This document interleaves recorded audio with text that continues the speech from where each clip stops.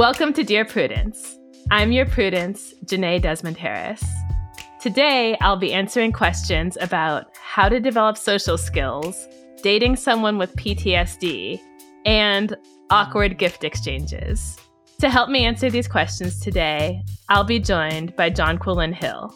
Jonquilyn Hill is the host of The Weeds, Vox's podcast for politics and policy discussions.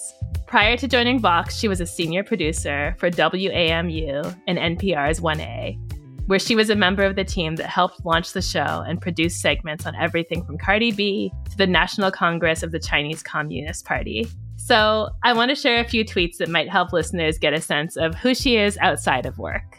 Number 1, I went to a rage room and did a number on a refrigerator with a baseball bat, and now my arms are sore. Number 2, it's probably because I'm grown now, but I never realized how angry people get at others over choices like not having kids or being single or any other major adult life decision. I'm not sure where the anger comes from. Number 3, I cook, I clean, I never smell like onion rings. I really could make his house a home if he'd let me. That last one was about Jonathan Majors. Jonathan, if you're listening, you know where to find her. Anyway, Jonquilyn and I will dive into your questions after a quick break.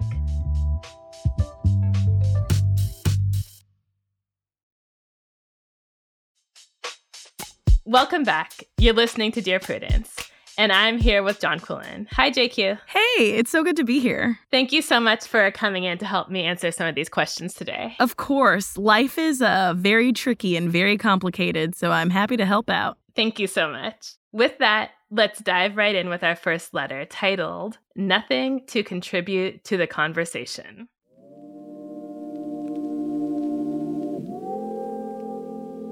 I feel the only people I can talk to are either sick, I'm a nurse, or school-aged, I'm a literacy tutor. For most of my life, I never had any real close friends. I just don't know how to talk to people, but I'm a very good listener. When I was a child, my parents didn't allow us to go to other people's houses because they thought we should be home studying. They didn't have any friends, and we don't have relations with extended family, even though we all live in the same town. I used to cry in high school because I didn't have any friends. I lived at home until I was 30 years old. They did not allow me to leave until I got married. Many times, I blame my parents for my lack of meaningful friendships. Now, I'm pushing 50, pursuing entrepreneurial endeavors, and discovering that networks and friendships are vital. Please tell me how to develop social skills so I can finally have some friends.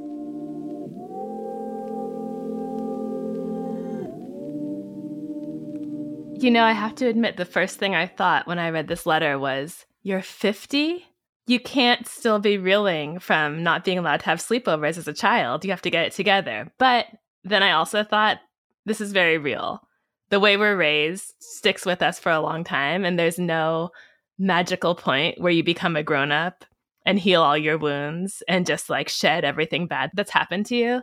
I really feel for this person. And I think we get a lot of letters about how to make friends. And I thought it was interesting that this is a slight twist on that. The letter writer is asking how to develop social skills so I can have some friends, which I think is like very insightful, that you don't just get friends, you need skills to make friends. JQ, what do you think some of those skills might be? Okay, so full disclaimer, I moved around a lot as a kid, and I'm an only child. Me too. And because of that, I feel like it makes you a professional friend maker because you sort of have to, when you get uprooted or you don't have siblings, you kind of have to develop these skills. And one thing that I really appreciated about this letter writer is that they said they're a very good listener. And I feel like that is one of the biggest social skills that are so important for making friends. And I think that they should put more weight on that. It takes practice, like with anything. Like, okay, you're working on these entrepreneurial things. That gives you a chance to go out and meet people. And people say it all the time, and it's corny to some. But, you know, find a hobby. Do you like knitting? Do you like pottery? Do you like cooking? Go to a class. listen to those people, and then, find something you have in common and start the conversation there. I also think one of the keys to making and keeping friends and keeping those social skills is follow-up. So it's really easy to go out and meet someone and say, oh, we should totally hang out. We should get coffee sometime. Actually follow through and get the coffee. That's such good advice. Also, I wonder what you think about this tactic that every journalist uses. So I'm sure it's familiar to you. Whenever we're socially uncomfortable, we just start interviewing someone, right? Yes. So I totally fall back on this. If I ever feel like a bit awkward or I don't know what to talk about, you simply ask people about themselves and they absolutely eat it up, right? Everyone loves answering questions about where they're from, what they do, how they feel about their career, how they grew up, their perspective on life. That can keep you going for a long time. And you can kind of ride on that for a while before you even really have to share anything about yourself or offer anything besides making the other person feel good by putting the spotlight on them. Exactly. I think follow-up questions are so important. And maybe, I don't know, maybe this is me telling on myself, but I think going on dates is essentially just an interview. And I think meeting new friends at first is essentially just an interview. Mm-hmm. So it's asking those questions, following up, and then thinking, okay, what's something we have in common? If I meet someone from a certain city, I may be like, okay, well, do you like this sports team? This particular team is my favorite. Or, what is your favorite food? Oh, I love that. Or, oh, where do you like to travel? I've never been there. I would love to go. So I think this person is on the right track with listening. It's just asking those follow-up questions and keep going. Yes, I think that's really great advice. And just to emphasize, take the focus off of yourself because I feel like you have a lot of sensitivity, totally understandably, about the way you were raised and how you feel different than other people and you feel flawed. To avoid really fixating on that and bringing that to a social interaction, just put the focus entirely on the other person to start. And I think that will get you to a place where you're actually able to connect a little bit. Another piece of advice I have, and I'm always saying this in friendship questions, and JQ, you and I both love Twitter, so maybe you'll agree with me. Social media is so good for making friends. And so many people are socially awkward. And you can meet them. There's Twitter, there's Instagram, there's Reddit communities where you can meet people who have so much in common with you and you can be weird in your own home and take your time to come up with what you want to say and be open about your insecurities and find people who kind of relate to you or might feel just as weird as you do. So don't be afraid to meet people from behind a computer screen. It's not being a coward. It's not a subpar way of making friends. It's a legitimate way to start going about this. I was recently at a wedding where probably at least a third of the guests met the bride from, old live journal days back in the early aughts. And it really is such a great way to meet friends. And I don't want you to get too in your head because a lot of people probably feel just as socially awkward as you do. And, we don't talk about it often. So it's okay that you feel that discomfort. But again, the key is to not fixate on it. And you never know, you may make a friend by finding out that you have that in common. That's so true. Especially, this is the perfect moment for this letter because coming out of the pandemic, so many people feel so weird. I know that I have caught myself feeling like I've lost the skill of making small talk. I'm not sure how to chit chat at a party or talk to a stranger. And I used to be really good at that. So I think this is a moment where a lot of people are probably feeling just as weird as you are. And so you can kind of lean into that. Also, finally, I would just say there's obviously some healing that needs to be done around your childhood. And it sounds like it was a really lonely and really painful time for you, whether it's therapy or whether it's journaling or just talking to some of the friends you might meet about that. I would just suggest trying to kind of forgive yourself for what you didn't experience or what your parents didn't let you experience or the different upbringing you had and try to kind of take a step away from that and leave it in the past. It does not have to characterize all of your interactions going forward.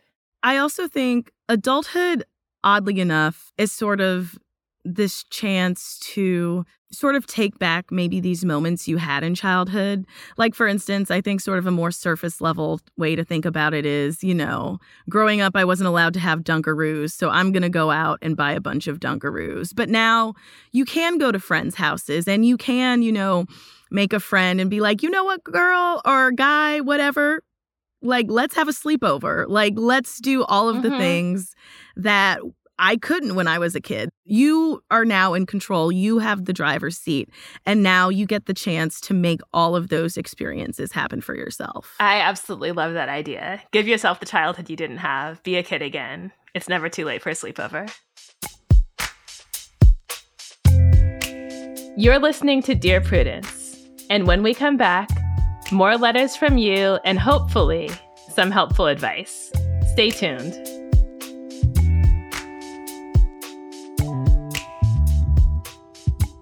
Can't get enough Dear Prudence? Then you should definitely join Slate Plus, Slate's membership program. You'll get to hear me answer an extra question every week just for members. With your subscription, you get ad-free listening across the Slate network and unlimited reading on the Slate site, including all Dear Prudence columns, past and present. Go to slate.com/Prudie Plus to sign up. It's just $15 for your first 3 months. Again, that's slate.com/Prudie Plus.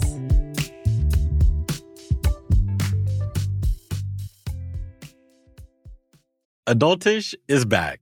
And this season, we're talking about standing up and learning how to take a stand for issues on the minds of young people, like book bans. The book banning side, they have an incredibly well-oiled machine. Filling in food deserts. We have 3 community colleges where we either provide food boxes or an actual operating farmers market. And what's affecting young people's mental and emotional health. Pressures of school, friendships, from romantic relationships, pressures from family. New episodes of Adultish from YR Media drop every Thursday, so subscribe wherever you're listening now. On Death, Sex, and Money, we feature interviews with you, our community of listeners, getting honest about uncomfortable things. I developed an illness where it isn't safe for me to drive. A friend once said to me, sex is like air. You don't think about it until you're not getting enough. This is a similar sort of thing if you just replace sex with driving. Listen to Death, Sex, and Money wherever you get podcasts.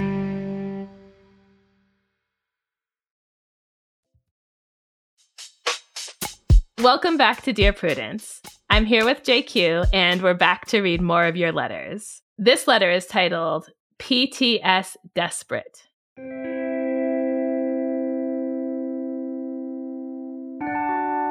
I realize this question will make me look terrible, but I need help determining whether I can ethically end my engagement due to my fiancé's mental health problems. Mike and I have been together for 2 years, but have been friends for nearly 15. In many ways, he's a wonderful man, funny, generous, and absolutely brilliant. We founded and run a publishing company together, and sharing this aspect of our lives feels like what I was always meant to do. However, Mike has PTSD stemming from some childhood trauma at school. In the fall of 2021, a violent chance encounter seemed to kick up his symptoms by several notches, and now it's running our lives. Actually, Mike cannot live his life anymore. He spends most days literally lying on the ground, moaning about how broken he is. When I suggest a new therapy, he tells me indignantly that he will never recover from his traumas and that there's no point in trying. Worst, he spends many, many hours each day ruminating over ending his life. He's also incredibly angry that his loved ones haven't responded to him tenderly. But the truth is that Mike's driven away friends, family, and clients. He's grown hateful and accusatory and is often unable to conduct a conversation without screaming at the person, although oddly never once at me, a list of ways they have failed him in his time of need. It doesn't compute to him when I explain that no one wants to subject themselves to such treatment, and it's no wonder he's being avoided. In response, he has literally shrieked, "I demand my sister's, my uncle's love right now." Shockingly, this tactic has not worked, but he's still as angry, as blamey, and as accusatory as ever. I suggest that he needs a specific type of counseling to learn how to put some of these hurts behind him and move on. Mike is enraged at the very idea, wondering why he, the victim, should have to do any of the work. He tells me I have no idea about how insidious trauma can be. Prudie, I have no desire to compete in the Trauma Olympics. But the fact is that I have been violently raped multiple times by multiple perpetrators. I lost my father young and in a traumatic way, and lost the use of my legs in a terrible, messy accident. I have been through hard times. I suffer from depression myself, but I prefer not to let these few negative episodes dictate my life. I cannot relate to my partner's attitude, and I'm close to not being able to empathize with it much either. I have done my darndest to get him help. We have tried 6 different doctors, 2 therapists, and 2 different psychiatric hospitals in voluntary commitments for the suicidal ideation. I have been told all my life that I am an unusually patient and empathetic person. I've spent this time since the violent encounter showing empathy for the specific triggering events he experienced, lovingly and gently pushing back on Mike's most delusional assertions and reminding myself that I'm seeing him at the very worst part of his life. But I'm so tired. He's been so mean to people who love him and are trying to help him that I've lost respect for him. Our company is suffering. His parents are at their wits' end. I am sapped, utterly drained, and not myself anymore. I wish so much that one of these treatments we've sought out would work. He used to be a great guy, happy, supportive, nurturing, and open-minded. My latest request is for him to check in voluntarily to a boutique therapy institute for like a month. He absolutely refuses. I know he can't help having PTSD, but he seems determined not to heal. I'm starting to lose myself. My question is, can I leave this relationship with a clear conscience?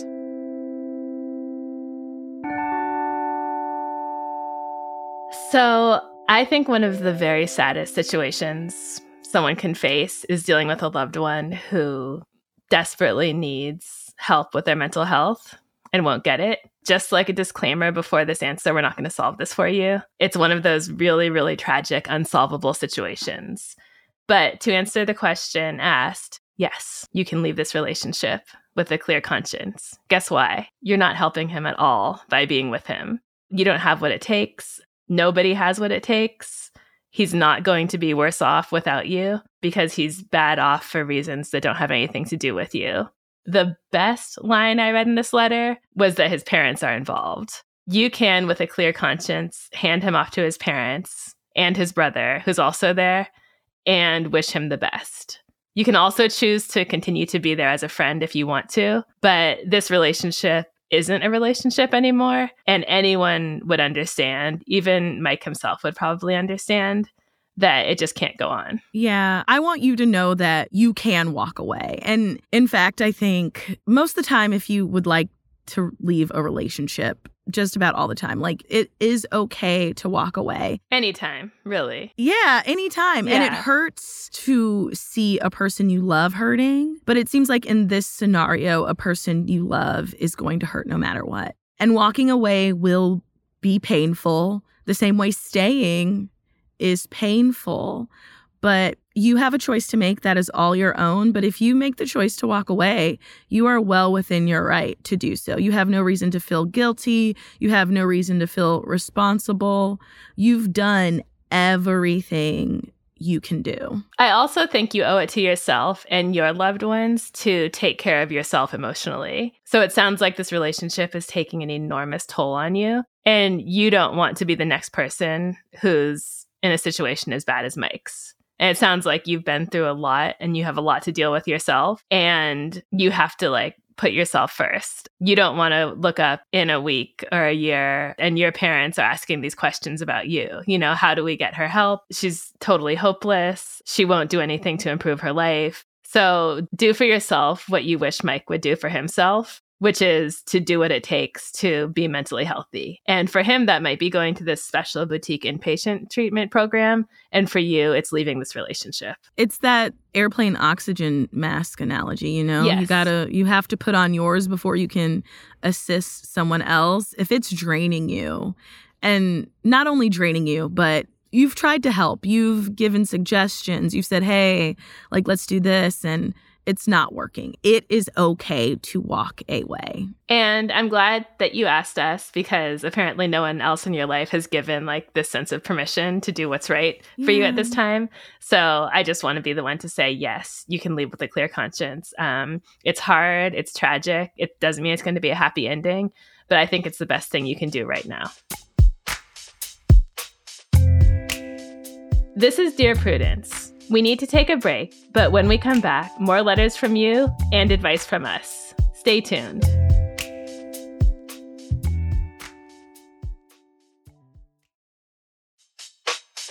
Okay, we've reached our last question. JQ, are you ready to give out one last nugget of wisdom? Absolutely. This letter is titled, Thanks, but No Thanks. Over the last several years, family members have given my husband and me a Christmas gift from an organization to which we are ethically opposed, specifically factory farmed meat. We are meat eaters, but only buy from local farms, or if buying in the market, carefully check the animal welfare ratings. We've mentioned this, but we aren't around family regularly. We live on opposite sides of the country, so it's very possible they don't remember. We haven't said anything because it's a gift, and we don't want to be jerks. The way we've handled it is by donating the items, but that doesn't feel great because this company has still made money. The only solution I can think of is to tell family we don't want any gifts for Christmas, though we all enjoy gifting during the holiday season, so it might come off sounding strange. Are we being ungrateful a-holes? Should we make it a point to express our concern about factory farm meat at a later date? This still feels tricky. Any advice? I don't know. I will say this goes to my argument that I'm always making, which is that adults just have to stop giving each other Christmas gifts.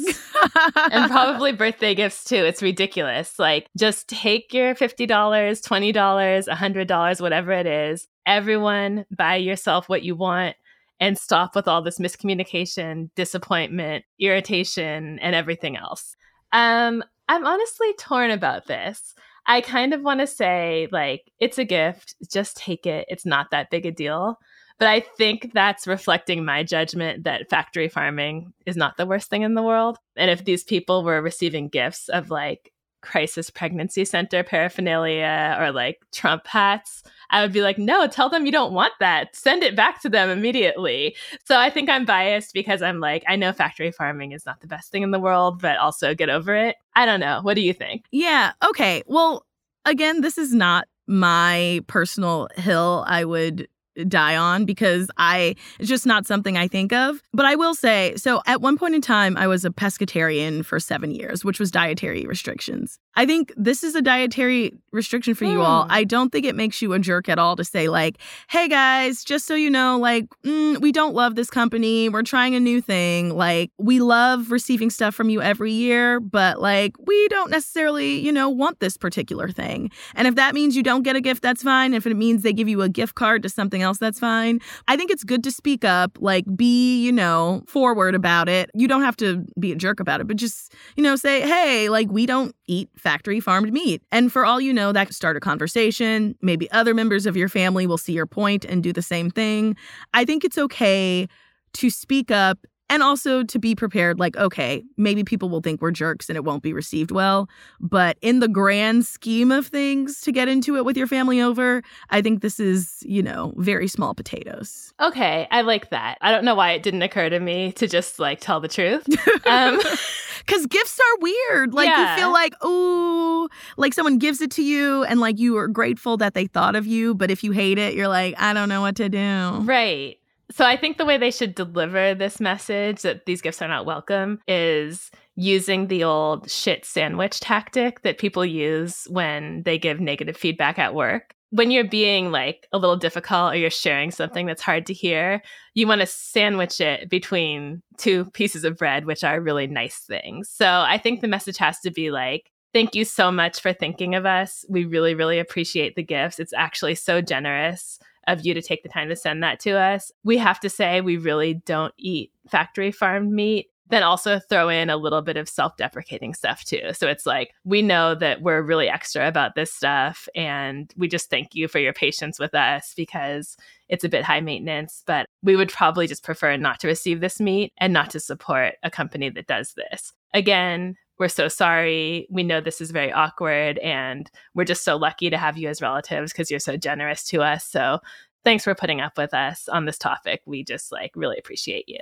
And honestly, I kind of like the fact that they've been donating it. So you could even say, instead, why don't you just, like, donate to one of our local, like, food pantries? Like, even a cash donation just to, like, keep families fed. I don't know. That would be amazing. There's lots of options here. Totally.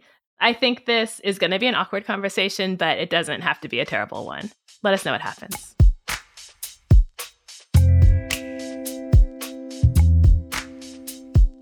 Okay, those are all the questions we have for this week. As always, I sincerely hope we've been helpful. You know, when we asked JQ to come on, I knew she was the host of a podcast about policy, and I tried to find some questions about issues that would fit that expertise. Didn't find any, but it turns out she's just as good on personal issues. So I really appreciate her for being here. Thank you so much, JQ. Thanks for having me. I'm glad I got to, help some of the listeners out. I know you wanted to send a message out to Jonathan Majors. Oh, yeah. I want him to know that I smell real good. And I like poetry. He writes poetry. I'll read his poetry. I wanted to make sure you had an opportunity to share that. Jonathan, again, if you're listening, find her on Twitter. Go listen to JQ on her Vox podcast, The Weeds. It takes a deep dive into the policies shaping our world, from immigration to climate change to crypto and more. It comes out every Tuesday. Do you need help getting along with partners, relatives, coworkers, and people in general? Write to me. Go to slate.com/Prudie. That's slate.com/PRUDIE. The Dear Prudence column publishes every Thursday. And you can join us for the Dear Prudie live chat on Mondays at noon Eastern. If you'd like to hear your question answered on the podcast, we're looking for letter writers who would be comfortable recording their question for the show. You can stay anonymous. Dear Prudence is produced by Sierra Spragley-Ricks. Editorial help from Paola De Verona. Daisy Rosario is senior supervising producer, and Alicia Montgomery is Slate's VP of audio. I'm your Dear Prudence, Janae Desmond Harris. Until next time.